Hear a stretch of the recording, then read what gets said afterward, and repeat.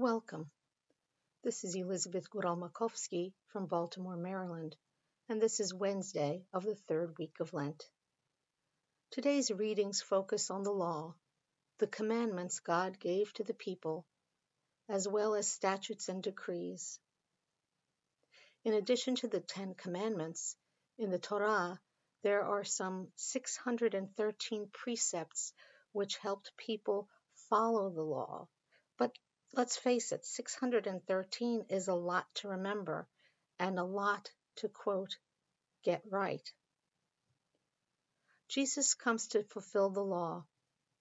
He does this by drawing us to the central core of the commandments, and that is, love God. Love your neighbor as yourself. That is what we are called to do every day. In the Gospel from Matthew that we hear, Jesus reminds us not to break the law of love and to teach others to follow the law. They say actions speak louder than words. And if you've ever taken care of or taught a child, you know that they tend to emulate what they see, both the good and the bad. A question to ask ourselves is, are we walking the walk and not just talking the talk?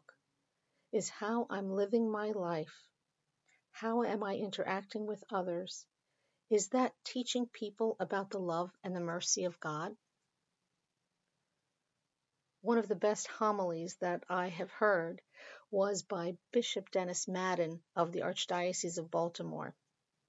He shared something that he does every day, and that is this.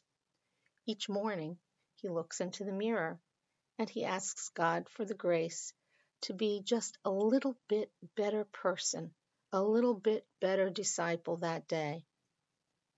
At the end of the day, he looks into the mirror again and he asks himself, am I a little bit better person than I was this morning?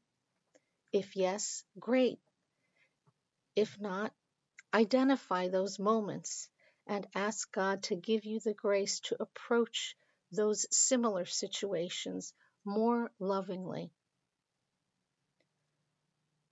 Lent is a time for us to think of how we are living our lives as people who love God and love neighbor.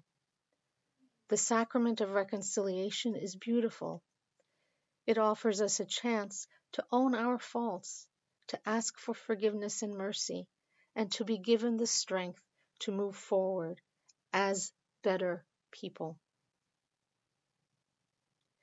If it's been a while since you went to reconciliation, confession, now's the time to come back.